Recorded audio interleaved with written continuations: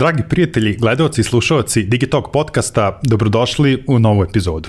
Ja danas imam veliko zadovoljstvo da ugostim pre svega mog velikog prijatelja, saradnika, kolegu iz industrije, Vladu Zarić.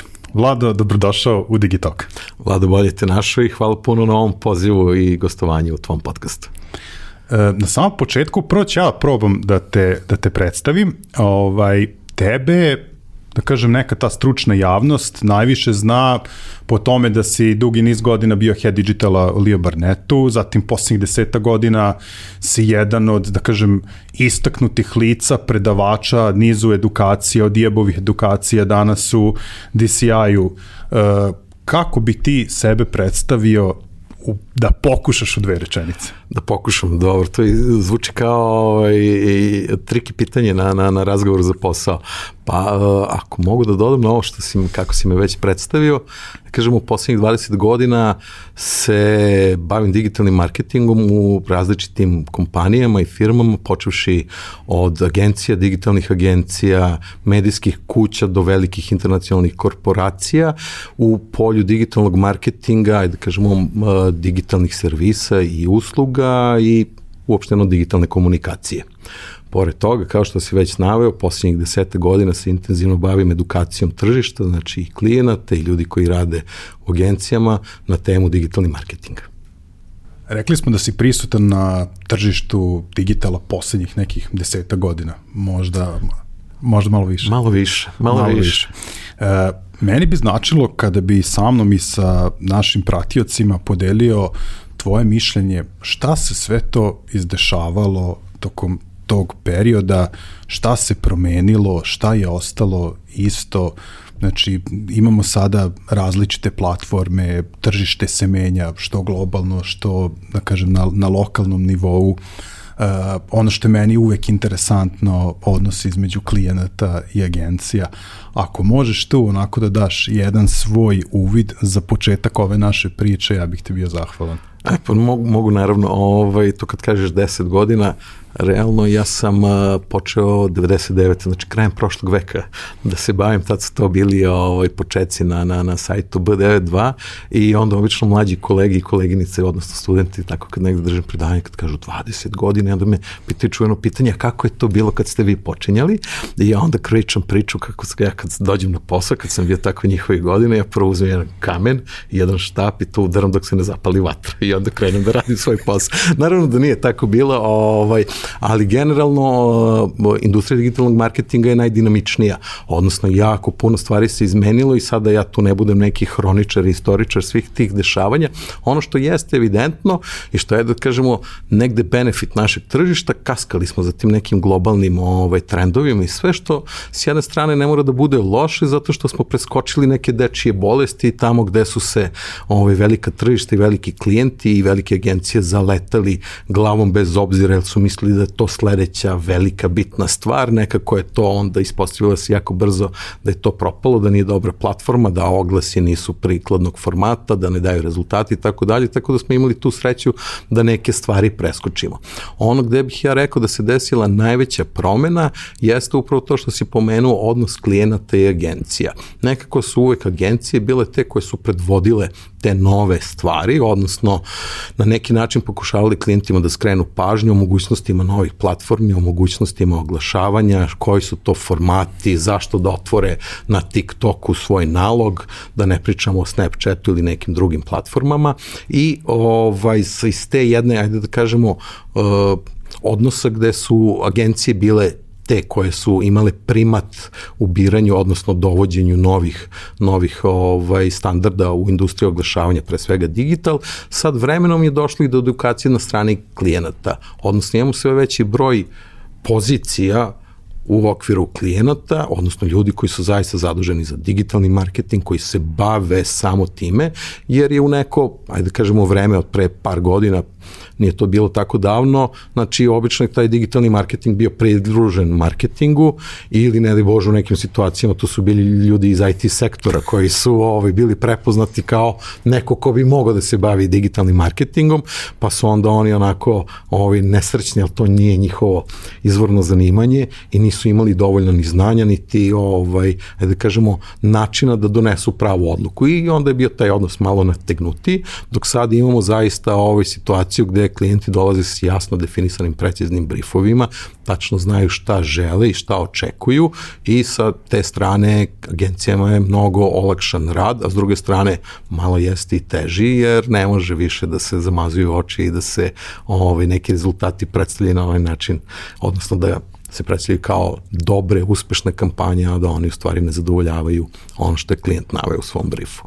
Kada smo sada kod toga oko odnosa klijent-agencija, na tu temu sam pričao i sa našim prijateljem i kolegom Ivanom Minićem, da li se ti slažeš sa našom konstatacijom da je za te neke najbolje rezultate optimalan odnos između klijenta i agencije, da se to posmatra kao neki vid partnerstva? Naravno. Mislim, ne samo za digitalni marketing, bilo koja druga vrsta marketinga, ajde, kažemo, u stvari, ja ne volim ni da pravim tu razliku digitalni, tradicionalni i tako dalje, znači najbolji odnos uvek jeste kada je to partnerski odnos i kad zajedno grade neku priču, znači zajedno su komitovani, odnosno posvećeni određenim prodajnim rezultatima, onda se trude da nađu najefikasnije i najefektnije kanale komunikacije, da prilagode poruke tim kanalima i naravno prate rezultate, optimizuju i sve to. Svaki odnos koji je van toga ne donosi dobre rezultate, odnosno da kažemo kod nas je nakon negde taj odnos ako nije partnerski onda je više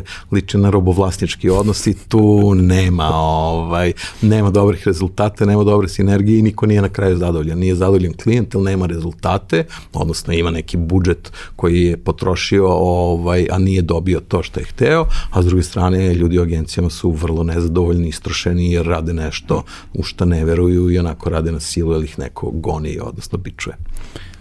Kasnije ćemo se baviti edukacijom malo opširnije, ali malo pre si također rekao da je na tom nekom samom početku digitalnog marketinga, da su agencije bile te koje su vukle klijente za rukav, kao eto, digital je to nešto, the next big thing, a da danas imamo situaciju da su klijenti edukovani, da znaju šta žele, da prosto imaju neke svoje ideje.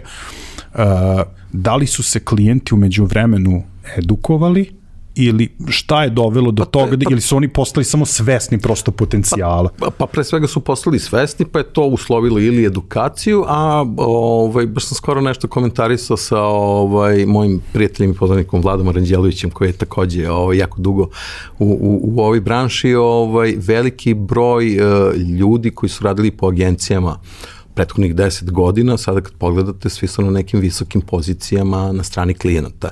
Znači, s jedne strane imamo edukaciju samih klijenata, tamo gde edukacija nije bila dovoljna ili dovoljno brza, oni su se opredelili, da kažemo, za akviziciju, odnosno da uzmu ljude koji imaju iskustvo i znanje pre svega iz agencije i da ih zaposle u svojim firmama i na taj način uspostave, ajde da kažemo, i tu neku kontrolu, ali i mogućnost da dalje kanališu i da trasiraju pod digitalnog marketinga.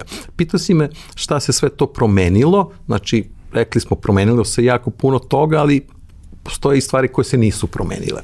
Znači, s jedne strane, ono što se najlakše prihvati jesu te neke tehnološke inovacije. Pa sad, kad se pojavio Facebook i naravno i Google sa svojim oglašivačkim platformama, ta mogućnost targetiranja, mikrosegmentiranja, pa pravljenja različitih persona, sužavanje te ciljne publike, to se nekako onako vrlo brzo, tu možete u par klikova da shvatite, aha, sad mogu ove da targetiram milione i tako dalje. To se jeste promenilo i tu se odmah vide onako vidljivi rezultati. Ono što se manje promenilo jeste, da kažemo, taj neki workflow, odnosno način, proces, sam rada, kako se dolazi do kreativnih rešenja, ajde da kažemo, na kraju dana. Znači, za jednu uspešnu marketinšku kampanju potrebno je da prave ljude, znači tim segmentiranjem na pravom mestu, to sad reda medijske agencije sa izborom pravih kanala komunikacije, prenesete pravu poruku. Ta prava poruka Moram priznati iz mog ličnog iskustva, ne samo na lokalnom, mislim da i na globalnom tržištu, tu se stvari najsporije menjaju. Najsporije se menjaju jer tu postoje već neki ustaljeni procesi i u stvari postoji ta linija ko odlučuje šta. Pre svega ima tu agenciji, ljude koji su kreativni direktori, koji su copywriteri, neko ko je account direktor, koji izađe pred klijente i kaže ovo je rešenje s kojim mi izlazimo na osnovu briefa, ciljne publike, analize tržišta, analize konkurencije i tako dalje. Znači imamo taj ljudski faktor koji radi odluku, a takođe sa strane klijenta, da li je to marketing direktor ili digital marketing direktor ili koja je već funkcija, on kaže aha, važi, agencija je izašla sa 1, 2 ili 3 neka kreativna rešenja, pa onda usvoje jedno ili obično to neka mešavina ta 2 ili više ponuđenih i u stvari imamo, kažemo negde, autokratski način odlučivanja šta je to dobro i šta donosi rezultate, odnosno taj, ajde kažemo, treći segment te digitalne komunikacije, sama poruka koja se komunicira ka krajnjem korisniku. Mislim da tu postoji dosta prostora za dodatnu, a možemo to opet da stavimo pod tu čuvenu digitalnu transformaciju, znači kako možemo da unapredimo i da promenimo neke procese, opet, znači na kraju dana ne gledamo važnost uloge, da li ljudi u agencijama ili sa strane klijenata, nego se rukovodimo isključivo prodajnim rezultatima, odnosno nekom biznis logikom. De facto ćemo pričati dosta o kreativnosti u digitalu, ali ono što želim u svakom svom razgovoru sa gostom da publici ponudim jeste neki naši zajednički zaključci koji će slušalcima, gledaocima, onima koji nas prate pokušati da kažemo da im daju bolje uvide u temu o kojoj razgovaramo. Pa sad pre nego što krenemo na tu neku širu priču o kreativnosti, ajde samo tvoje mišljenje, da li naše tržište je u odnosu, ne znam, na region i na svetsko tržište digitala, koliko smo mi tu zapravo dobri po tvom mišljenju? Sad, eto, na primjer, Ivan misli da tu postoji još mnogo potencijala za neki rast, da tu ima dosta propuštenih nekih prilika. Kakvo je tvoje mišljenje? Gde se mi tu nalazimo za sve ove godine? Koliko smo mi zapravo mogli bolje?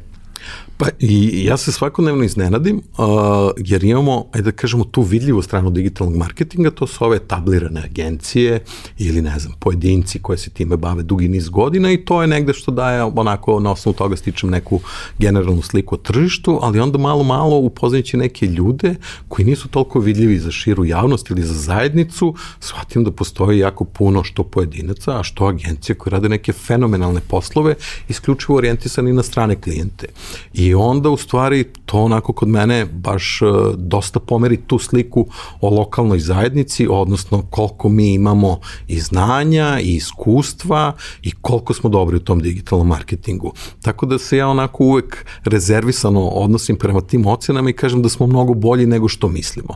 Zašto? Imamo te velike klijente, imamo neke agencije koje su tu dugi niz godina i imamo neku sliku koju smo stekli na osnovu toga kroz, ajde kažemo, kroz krug ljudi koji su uključeni u zajednicu koja se bavi digitalnim marketingom, ali zaista, znači, iz tih nekih iskustava kad dođe neko na oglas za posao i vi vidite, znači, onako upoznam devojku koja već 6 godina radi za premium, luxury, italijanske brendove, pokaže mi kampanje koje je radila, vidim rezultate i ja se oduševim jer znam da na lokalnom tržištu od ovoga što ja znam ne postoje ni jedna agencija, ni jedan pojedinac koji se time bavi.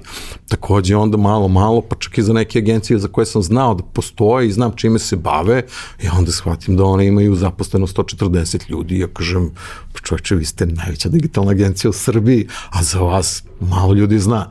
Znači, mislim da postoji jako veliki potencijal na tržištu, mislim da dolazi do te male, da kažemo, disperzije, nisu svi uključeni u te komunikacije, odnosno nisu svi uključeni u zajednicu i da je slika, odnosno da je to što možemo da ponudimo i ako se merimo, odnosno poredimo sa tržištem regiona, Evrope ili globalno, da smo jako dobro pozicionirani.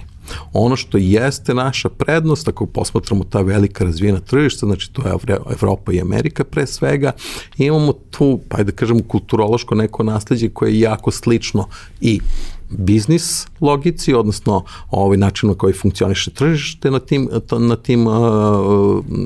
tim tržištima, ali smo jako slični po načinu razmišljanja kada je u pitanju konzumenti, odnosno potrošači.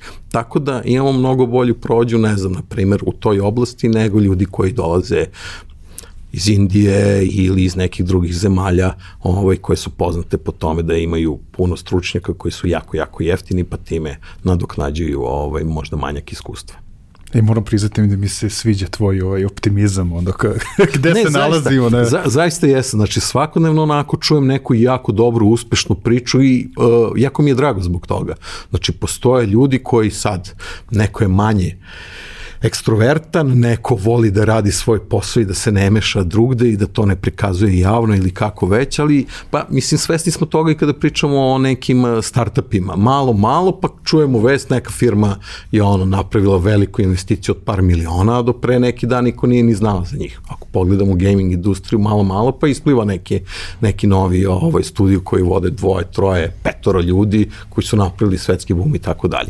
Znači zaista mislim da imamo jako kvalitetnih stručnjaka iz oblasti digitalnog marketinga i mislim da će to biti sve više i više izraženije. Sjajno. Opet kažem, znači optimizam tvoj uliva nadu. Ja bih da se vratimo na kreativnost.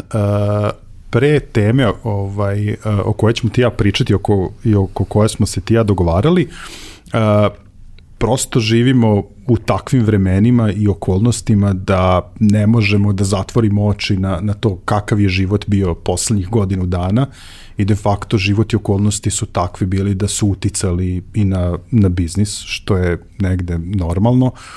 Da li ti smatraš da prethodnih godinu dana, da li su uticali na industriju u smislu da industrija nazadovala, prosto da nije imala prilike da se razvija, ili da su okolnosti kakve su bile, u smislu da smo svi bili zatvoreni kući, da smo svi bili usmereni uglavnom na taj jedan kanal, a to je internet, da su dali možda agencijama, marketarima, kreativcima, da kažem, neki novi boost da se razviju u nekom drugom pravcu.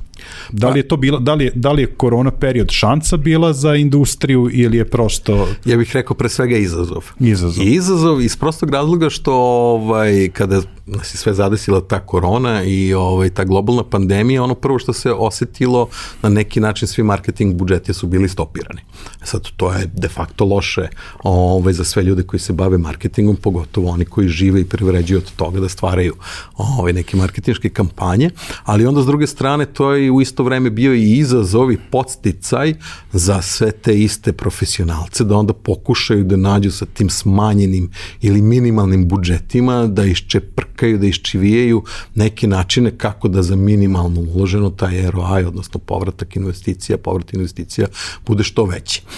S druge strane, ako pričamo o klijentima, znamo i sami, pogotovo u velikim sistemima, postoje ti neki problemi, ti slonovi u prostoriji koji su svi svesni, ali koji se tako zaobilaze vešto, guraju pod tepih i nekako zanemaruju dok se ne desi nešto epohalno, odnosno tektonski, pa tako većina klijenata koji imaju neki vid online prodaje, odnosno e-komerca, su imali neka polovična rešenja koje su radila manje ili više uspešno, rekao bih pre neuspešno, i sad ova situacija ih je naterala da se ozbiljno pozabave time, jer im to jedini kanal prodaje, odnosno jedini način da prežive i da njihov biznis opstane. Tako da u svakom slučaju ova moja konstatacija da je period bio izazovan u smislu sad se tu pravi razlika, znači ko je spreman da evoluira, da prihvati promene koje nisu samo uslovljene na našem tržištu, nego zaista globalno, i ko je tu spreman da nauči neke nove stvari, da promeni neke procese, da postavi neke nove procese potpuno od početka na zdrave noge, da zaista proanalizira, da napravi dobro planiranje i da krene u realizaciju toga. Mislim da su se, imali smo sjajne kampanje u prethodnih godinu dana i na digitalu, gde su zaista ljudi shvatili da postoji neki novi, drugačiji kanali kako mogu da odrade jako dobar awareness i kako mogu da iskoriste minimalne budžete ili da odreaguju na trenutnu situaciju i da se tu napravi dobra priča. Pitao si mu nekim prethodnih pitanjima ta sinergija, odnosno partnerski odnos između klijenata i agencije. Sad ja mislim da je tu najviše uticala ova situacija sa koronom, jer su nekako sad svi bili u istoj boli. Na drugi. Jeste, i to je to i više nije tu sad bio neki rivalitet, odnosno ko je pametniji, ko će da odluči na kraju dana, ko će koga da riba i ko će da predstavlja neke rezultate, nego su svi bili jednostavno upućeni jedni na druge. Bez marketinga sa strane klijenata, ne postoji ni agencija, ali neće niko njima da se bavi. S druge strane, agencije su bile mnogo više upućene na svoje, ajde kažemo, kontakte sa strane klijenata i tu su se rađale neke sjajne ideje. Verujem da će ovaj zamah koji se desio tu prethodnih godinu dana, znači to što se menjalo na tržištu, zaista onako nastaviti i dalje da se razvija. Ako pođemo od velikih retail lanaca, pa do, robe široke potrošnje i tako dalje, shvatamo da nešto što je bukvalno bilo nezamislivo pre 2 godine, znači sada funkcioniše bez problema. Pojavili su se tu novi igrači na tržištu, razne dostave, znači ljudi su se zaista onako promenili i način kako ajde kažemo ljudi, odnosno potrošači, konzumenti sa druge strane, način kako funkcionišu, kako neke stvari poručuju, kako plaćaju i to je postala i sad ta čujna nova realnost koja je tu i ostaće. Moram priznati koliko god da poslednjih godinu, 2 taj izraz izazovan je onako izlizan, pogotovo u svetu biznisa, mislim da najadekvatnije opisuje ovaj period. Ali zaista za ovo niko nije mogao da se spremi. Znači, možda su neke velike korporacije koje imaju jako puno para da plaćaju konsultante koji razmišljaju sve i svašta, negde u nekom contingency planu imale to šta ako se desi da udari meteor i šta ako se desi globalna pandemija nekim virusom, pa su tu imali razrađene neke planove šta i kako, ali mislim da nas je sve onako zatekla neka stvar i tu smo jednostavno bili prepušteni tome ili ćemo da se borimo u smislu da se nađemo način kako da funkcionišemo i u tim okolnostima ili ćemo da propadnemo i to je surova istina, ali je tako i to je nešto što, ajde da kažemo, malo nismo imali evolutivni taj razvoj koji nekad ume da bude onako spor i lagan, nego smo imali odjednom nekih skok i sada tome moramo da se prilagodimo. Ne možemo i sad, ja mislim da je većina ljudi zaista svesna stanje koje smo imali pre pandemije, neće se ponoviti. Možda ćemo putovati isto, muzički festivali, sve te neke stvari, to će, verujem, iskreno se nadam, lagano popuštati, ali kada pričamo o biznisu i načinu na koji funkcioniše, ne. To je, znači, navike kod potrošača, kod krajnjih korisnika su se promenile i one će ostati. I biznisi, pa i marketing kao ključan deo biznisa mora da se prilagodi tome i da na taj način funkcioniše. Sad, da krenemo polako prema, da kažem, glavnoj temi našeg razgovora, da ne bude našla se 2 drugara pa raspravljaju o tome na šta liči digital scena u Srbiji. Neću još otkrivati, da kažem, detalje, ali ti i ja se poslednjih godinu dana prilično intenzivno družimo i jako puno pričamo i ono što je meni super u svim tim razgovorima sa tobom jeste da ja pored tebe otkrivam toliko nekih novih stvari koji su vezani za marketinšku industriju, da je to meni fenomenalno i par puta smo se dotakli teme koja ima možda malo rogobatan naziv i molim se one koji nas budu gledali, slušali, kao da ne pobegnu glavom bez obzira kada čuju. Ti si meni pričao o demokratizaciji marketinga i o, da kažem, jednoj, da kažem, tehnologiji koja se zove dinamička optimizacija kreative. Da.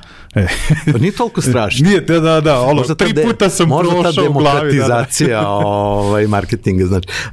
Pa, pričao sam o tome da su se većina stvari jeste se promenila, ali taj neki, ajde kažemo, taj kreativni proces, odnosno način do koga se dolazi do kreativnog rešenja, tu se desilo najmanje promjena. Sad, ljudi koji su dugi niz godina u kreativnoj industriji reći će, ne, greši, što nije tako, pa mi smo, ne znam, od printa i od od key vizuala prešli na to da razmišljamo odmah o Instagram storijima i tako dalje, ali način, ono što sam rekao, način ko je to ko odlučuje, koja je kreativa ta s kojom će se izaći, to se nije promenilo. I ja tu vidim jednu vrstu autokratije.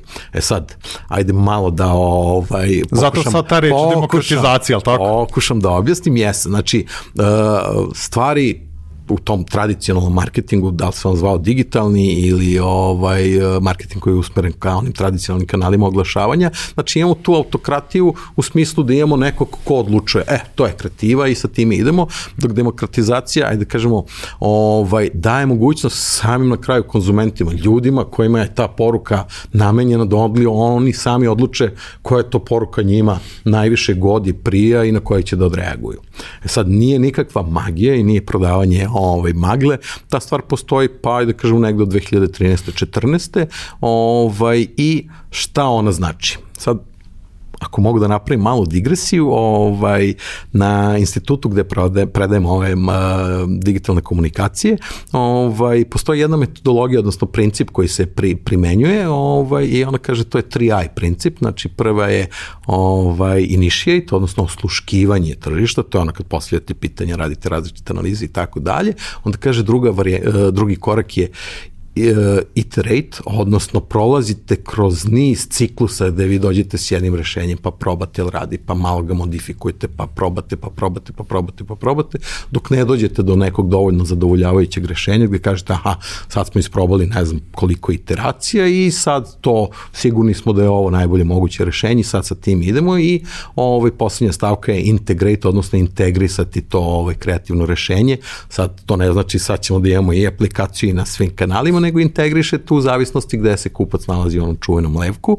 Sad, ajde da kažemo, ova demokratizacija se odnosi na ovaj drugi korak, iteracija.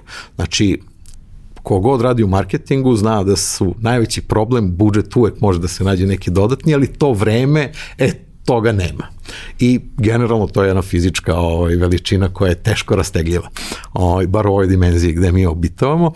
Te iteracije one zahtevaju ponavljanje i stalno dorađivanje i sređivanje nekih stvari i ovo što si pomenuo, dinamička optimizacija kreativa, odnosno dynamic content optimization, odnosno dynamic creative optimization, jeste u stvari jedan alat koji automatizuje to kako će ljudi, odnosno koje poruke će biti servirane krajnjim korisnicima. Ajde da onako pojasnim u par koraka, znači ideja nije da vi napravite gotovo rešenje, znači imamo neki vizual, imamo neku poruku, u zavisnosti od različitih ciljnih grupa, mi malkice promenimo vizual, malkice promenimo poruku i, ajde kažemo, imamo nekih 10, 15, u najboljem slučaju nekih različitih kreativa i sad to serviramo na različite kanale, ovo je za one koji nas traže na Google-u, ovo su za naše fanove na različitim društvenim mrežama, ovo je za ljude koji su već bili kod nas na sajtu, pa ih gađamo remarketingu i tako dalje.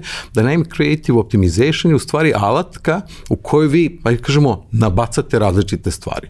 Stavite 50 slika, stavite 50 različitih kopija, stavite različite call to action, odnosno one čuvene poziv na akciju dugmiće i date sistemu da on tu sam vrti da nađe najbolju kombinaciju. Ono što jeste prednost ovakvog pristupa jeste da vi nećete dobiti jedno rešenje, dobit ćete ih milion, a sam sistem prepoznaje. Znači on radi segmentaciju vaših korisnika na osnovu, hajde kažemo, onih bazičnih stvari, demografskih podataka, pa će da napravi da izdeli vaš segment starosni na 10 različitih podsegmenta i onda će da kaže, za muškarce od 25 do 28 godina vrtili smo različite kreative i one kreative koje daju najbolji rezultat, a vi definišete i šta je rezultat, to je ova kreativa. Za ženske osobe iste starosne grupe, to je ova kreativa. Za ljude koji su već bili na sajtu i proveli određeno vreme, to je ova kreativa.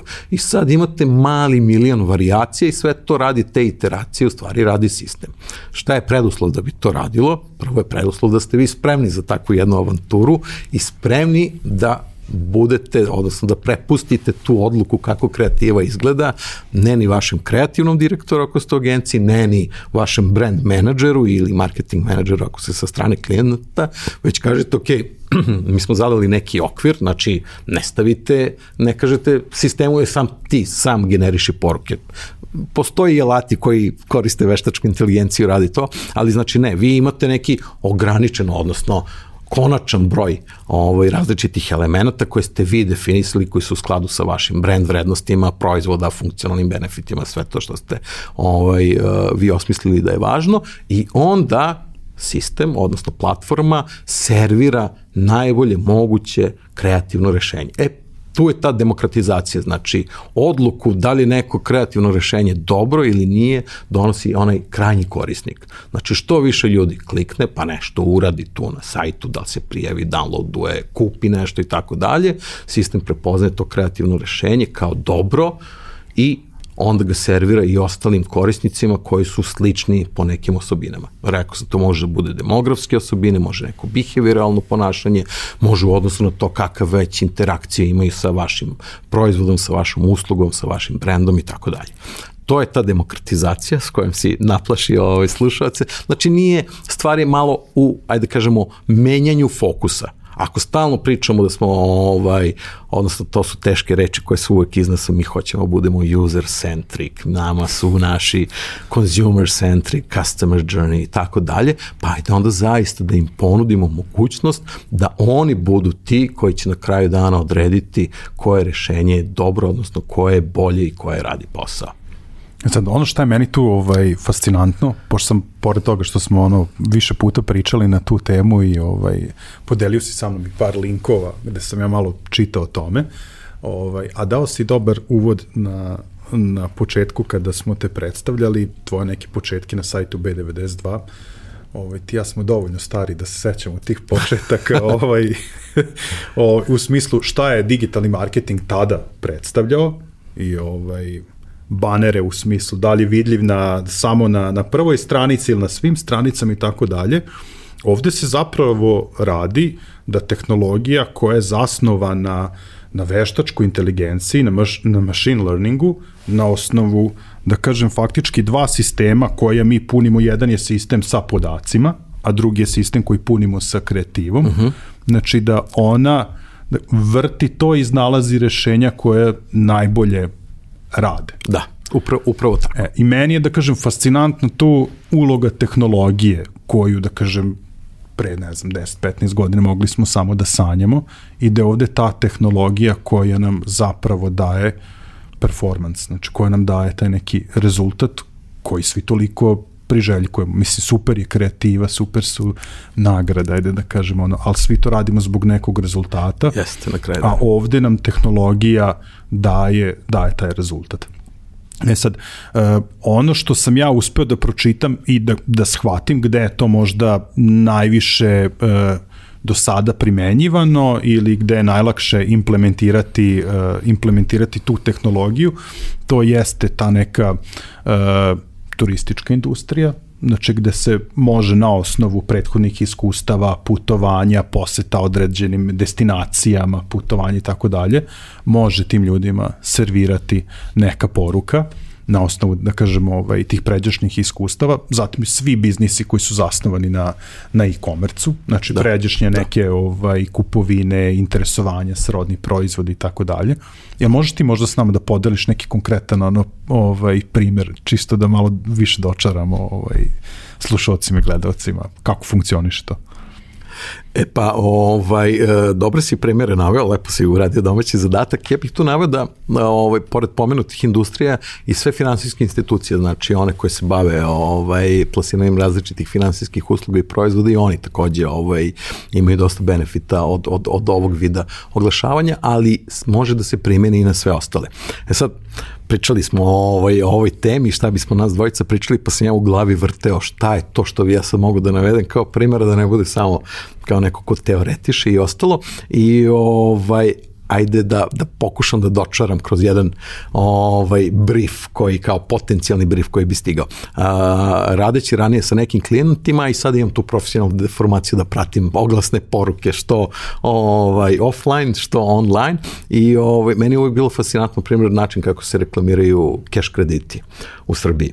I sad tu uvijek bude da kreneš, da pokriješ svoje troškove, neki restart, znaš, kao neki podsticaj da se izvučeš iz teške situacije koje jeste, i sad dolazimo do onog dela, onaj koji sam objasnio, onaj 3i princip, znači taj initiate, to sluškivanje, sad ona čuvena priča, nema pogrešnog odgovora, ima pogrešnih pitanja. Obično, pošto sam imao prilike, obično ti upitnici zašto uzimate cash kredit i onda ljudi nekako, to je sad pogrdna reč kod nas, kao uzeo si kredit pa još si uzeo cash, to je najgora moguća proizvod koji može uzeti najgora kamata i sve, i sad tu bude, pa je tu u krajnjem slučaju, ako baš imamo dugovanja, ako neplanirani troškovi, šta je, znam.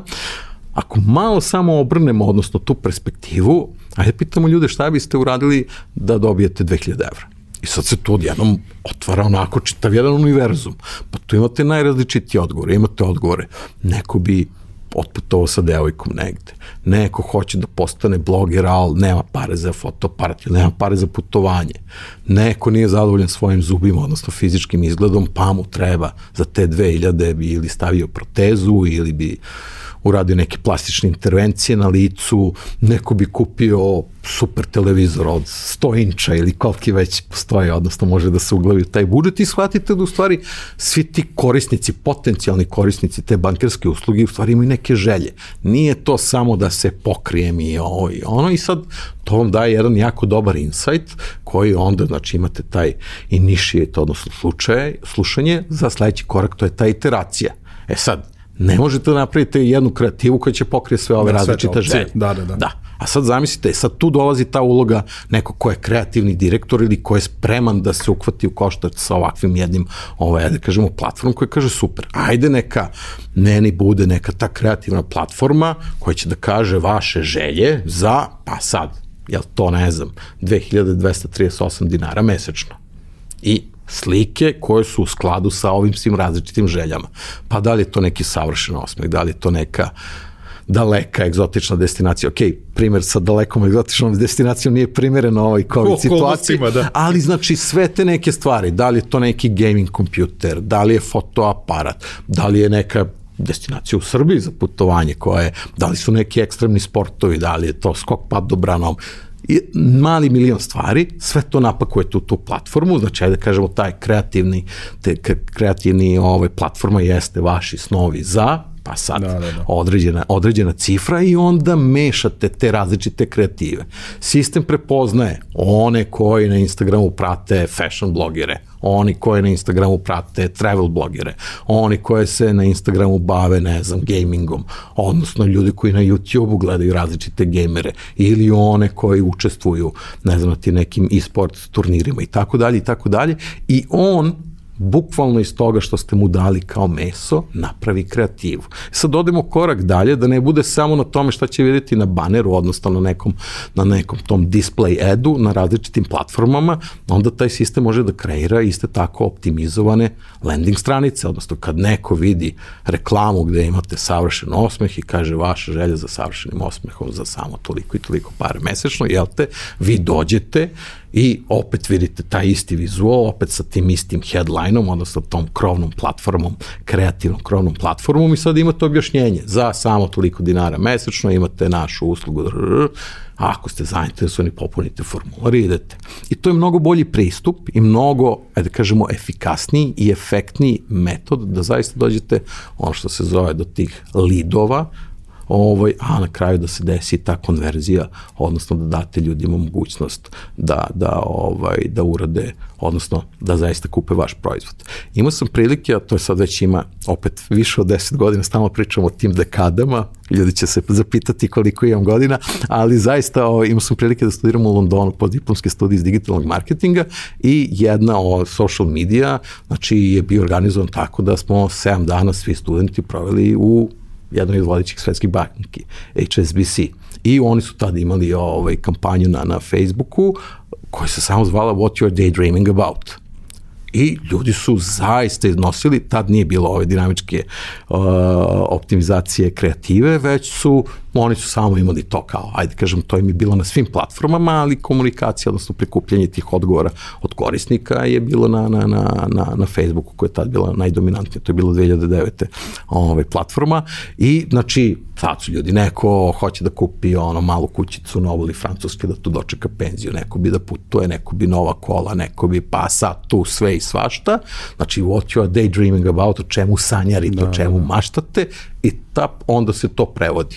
Ni kućica na obali Francuske, ni nova kola koja su nabuđena za driftovanje ili šta god da vam je to o čemu sanjate i maštate, mi imamo rešenje, odnosno imamo uslugu za vas.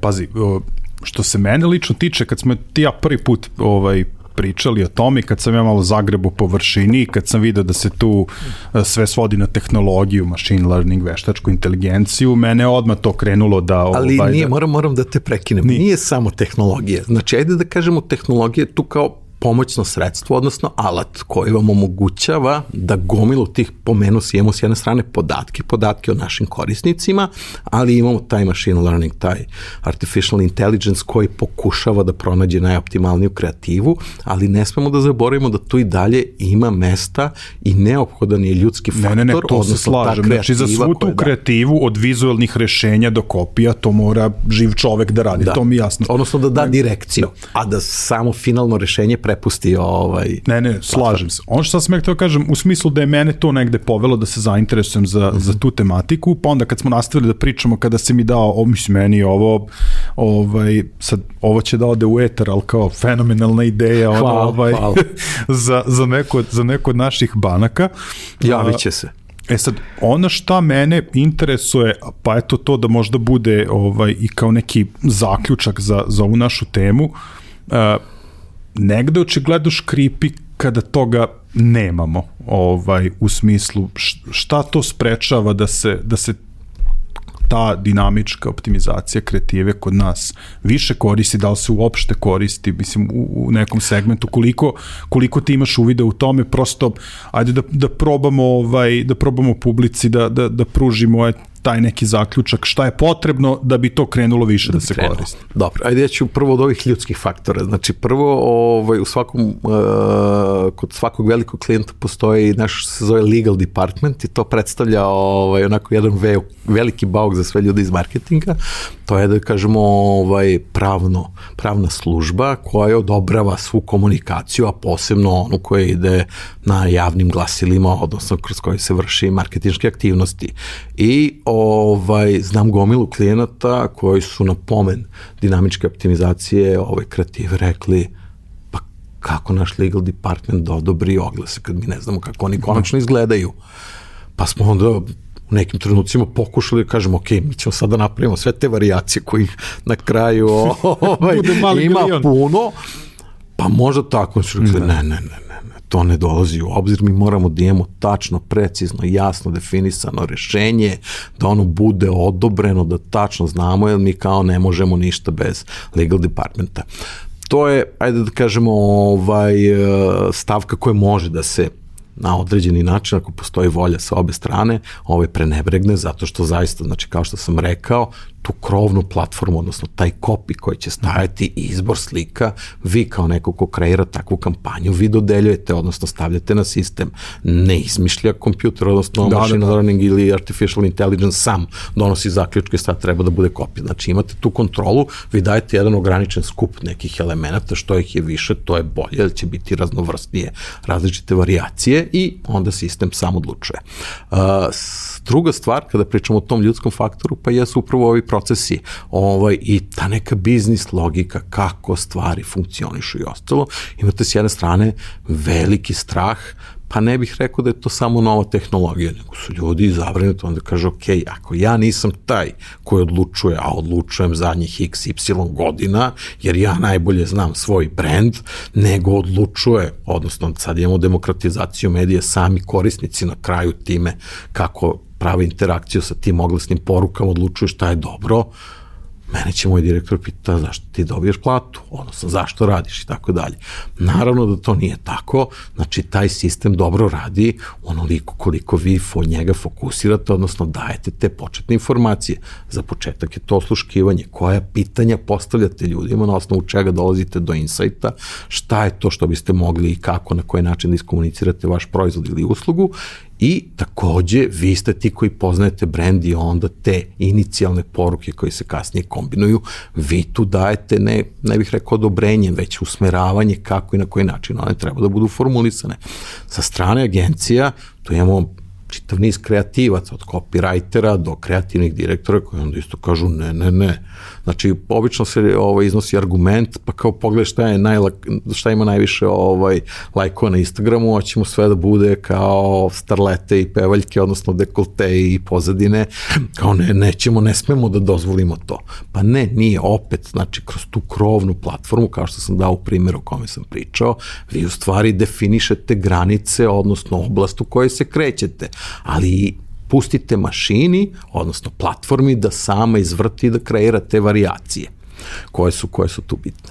S tehnološke strane, ograničenje koje postoji jesu ti podaci, odnosno data, o kojima stalno pričamo.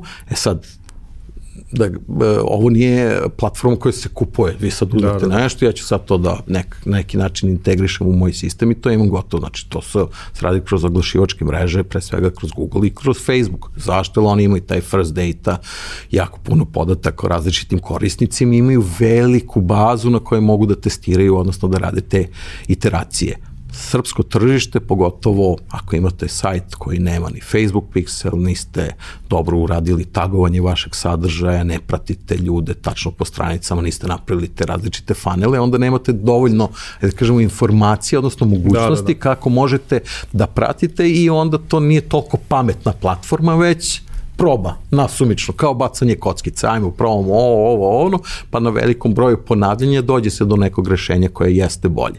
U svakom slučaju mislim da je i takav pristup bolji, da daje više rezultata od onog tradicionalnog gde se zakuca jedna kreativa i ta kreativa onda ide sve i na horizontalni i vertikalni baner i na objave i na različite društvene mreže i samo cepa i tere. Ako dozvoliš, pošto sam se ja prilično zainteresovao za ovu tematiku, pa sam onako kao dobar đak i čitao, ja bih možda kao zaključak za ovu našu današnju temu možda napomenuo to da će upravo sami korisnici naterati agencije i kompanije da se okrenu ovakvom vidu oglašavanja. Zašto?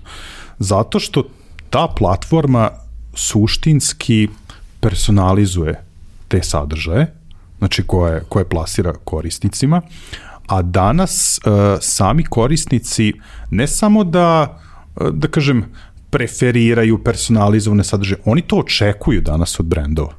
Znači, očekuju i spremni su možda da menjaju neki proizvod ili uslugu za brend koji njima više približava to. Znači, njima samima kao korisnicima. I možda će tu upravo korisnici sami biti ti koji će naterati kompanije i agencije da se okrenu tom. Ili se slažeš? Potpuno saglasan sa tim stavom. Na predavanjima koje često držim kada pričam o toj personalizaciji, ja mnogo više volim da koristim termin relevantnost. Onda pokušam da im objasnim kada pričam na primjer o email marketingu gde je bez personalizacije, odnosno relevantnosti, rezultati su nikakvi, ako se radi dobro onda su fantastični. Znači to kad jedna poruka ide ka svima, to su oni papirići koje dobijamo u poštansku sanduč.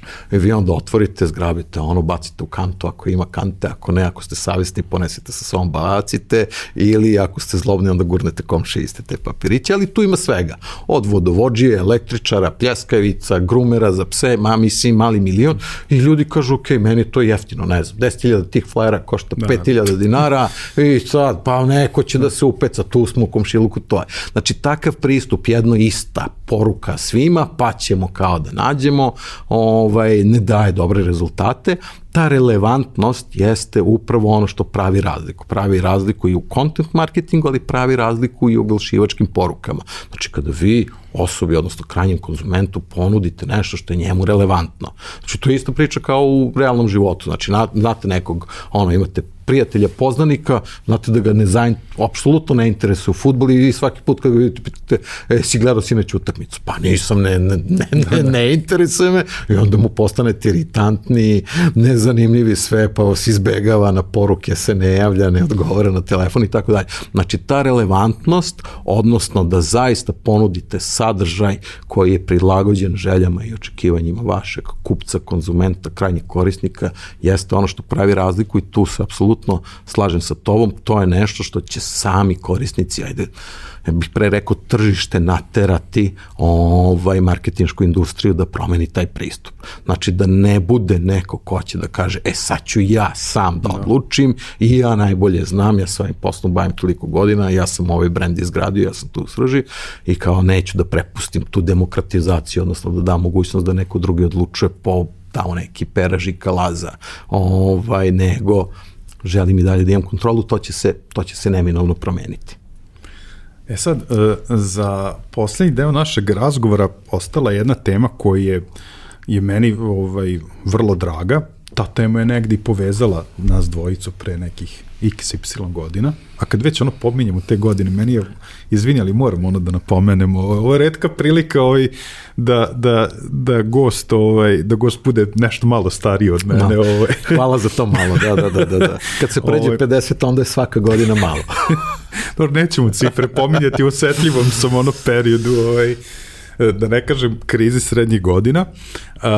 Volio bih s tom da pričam o edukaciji. Znači, o edukaciji tržišta, kako jedne, tako i druge strane. Ti si dugi niz godina tu, ali evo, mislim, i upravo ovo o čemu smo sada pričali, verujem da je i edukacija što, da kažem, same industrije, što kompanije brendova na ovakve i slične teme može doprineti da se što pre usvoje ovakve tehnologije i načini poslovanja. Da li ti smatraš da je naše tržište dovoljno edukovano? Šta treba tu još raditi da bismo dostigli taj neki nivo, da i sa strane agencija i sa strane brendova, kompanija, klijenta imamo adekvatne ljude koji će celo tržište, celu industriju dovesti na neki naredni nivo? Da, pa sad, mislim da to nije samo pitanje za lokalnu industriju generalno, mislim da sam na početku napomenuo, znači ono što je, na primjer, mene jako privuklo kada je pitanje digitalni marketing, jeste ta stalno se menja, nešto novo se dešava, nešto što je dinamično i onda vi da biste se time uspešno bavili, bar i moje mišljenje, morate da imate nekako, da ste zaista posvećeni, da ste strastveni u tome. Znači, morate da imate taj crv koji vas tera da čitate o novim stvarima, da se edukujete, da se obrazujete, da pratite neke trendove, da učite iz svojih, ali iz tuđih grešaka takođe da istražujete. Sad, kada pričamo o toj nekoj edukaciji ovde na tržištu, ja mislim da se to onako pa sad već na nedeljnom nivou imamo nove školice, nove neke platforme, pre svega za online kurseve i učenje i tu definitivno ne manjka ponude. Biće toga još, vreme će pokazati svoje, kako će to da se isfiltrira, koja će publika gde otići i tako dalje. Ono što ja, eto, opet sad iz svog višedecenijskog iskustva mogu da kažem, ono što sam primetio, znači postoje ljudi koji su profesionalci u određenim oblastima i to zaista rade svoj posao perfektno. Ono gde se oseti mali nedostatak, odnosno gde stvari onako počinju da škripe kada treba sklopiti neku malo veću sliku.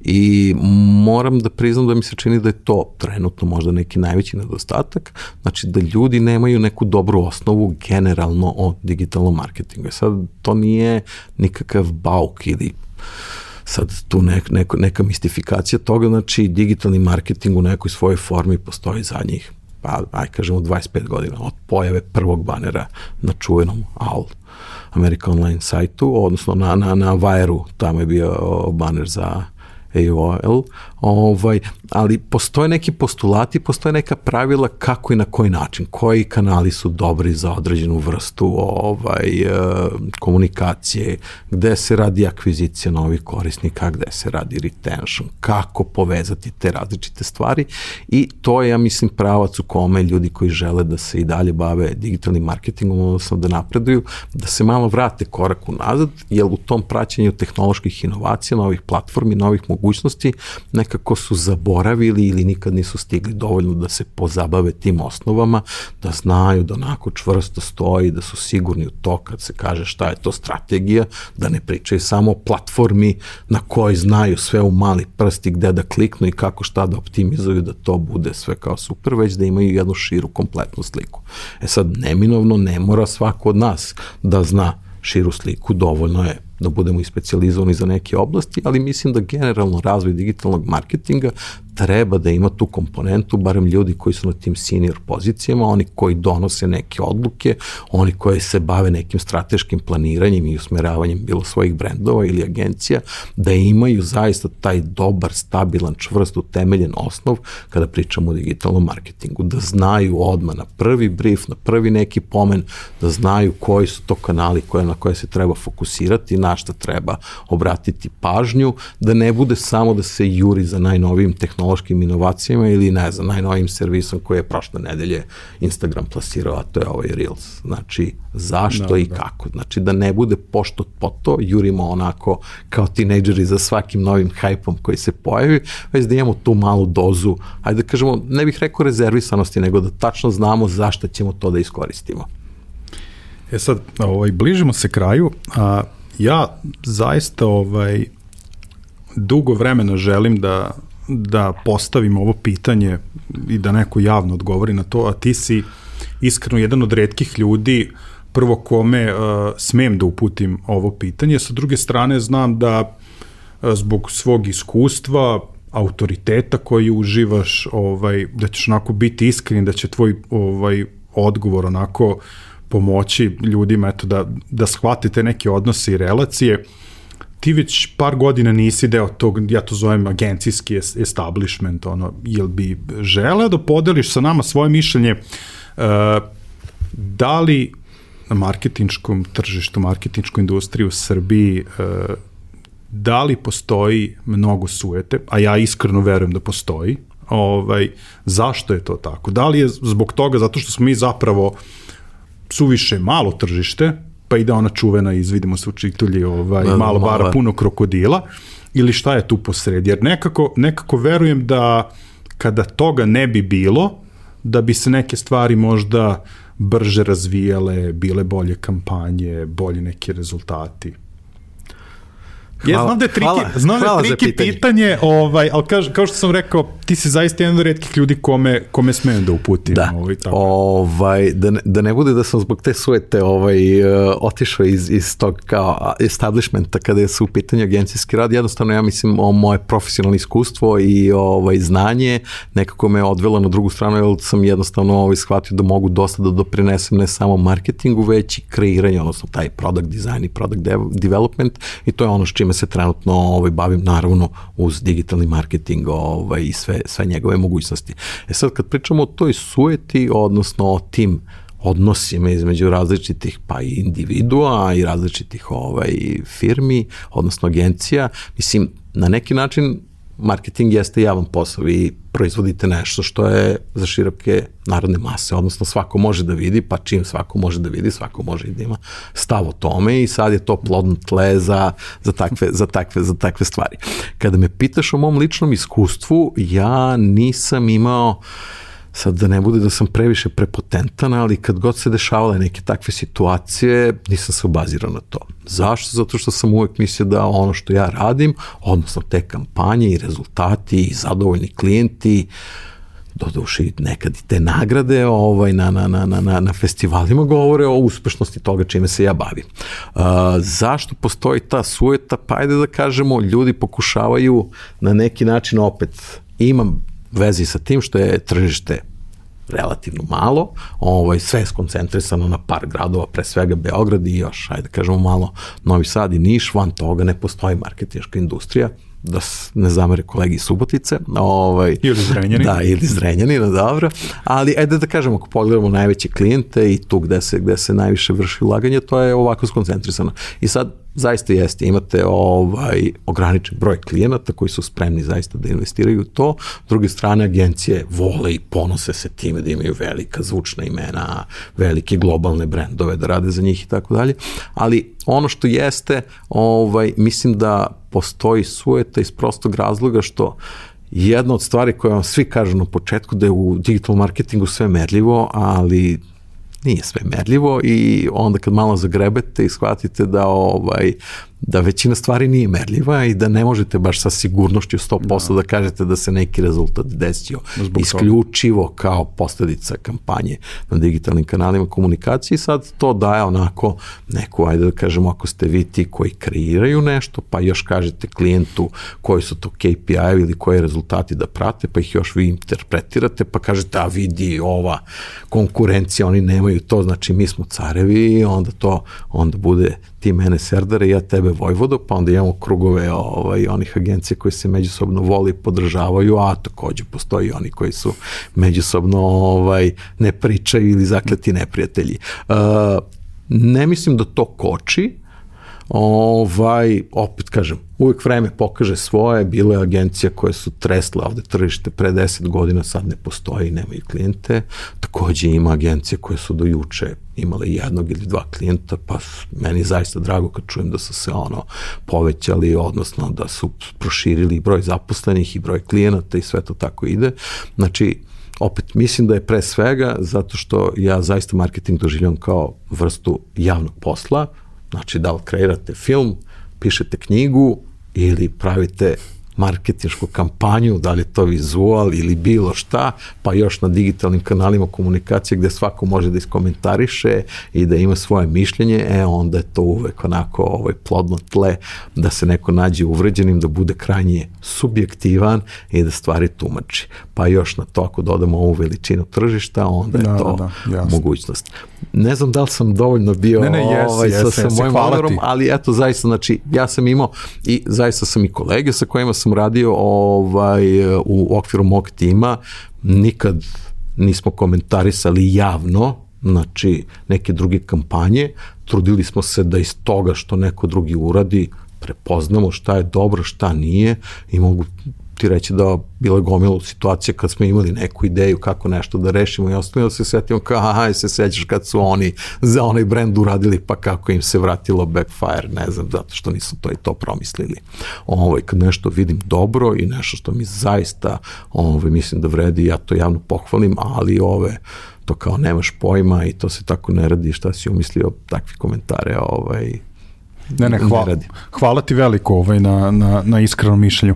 Sad, na samom smo kraju i ja bih te zaista zamolio da uputiš par saveta, mislim, pre svega kada je ta edukacija u pitanju. Ja sam mislim i ranije i slušajući tvoje predavanja i sarađujući sa tobom i agencijom gde si radio i dan danas i na samom kraju razgovora ću pomenuti našu praksu poslednjih par meseci, ali volio bi da podeliš ti neke svoje savete onima koji nas gledaju i slušaju, jer verujem da tvoje iskustvo je nešto stvarno fascinantno i ceo ovaj razgovor je meni bio uživanje, iako smo ti o ovoj temi pričali već nekoliko puta, zaista uživam svaki put. Pa eto, ako bi mogu u par crtica, eto i neke zaključke iz ovog našeg razgovora i par saveta za našu publiku. Za našu publiku, dobro.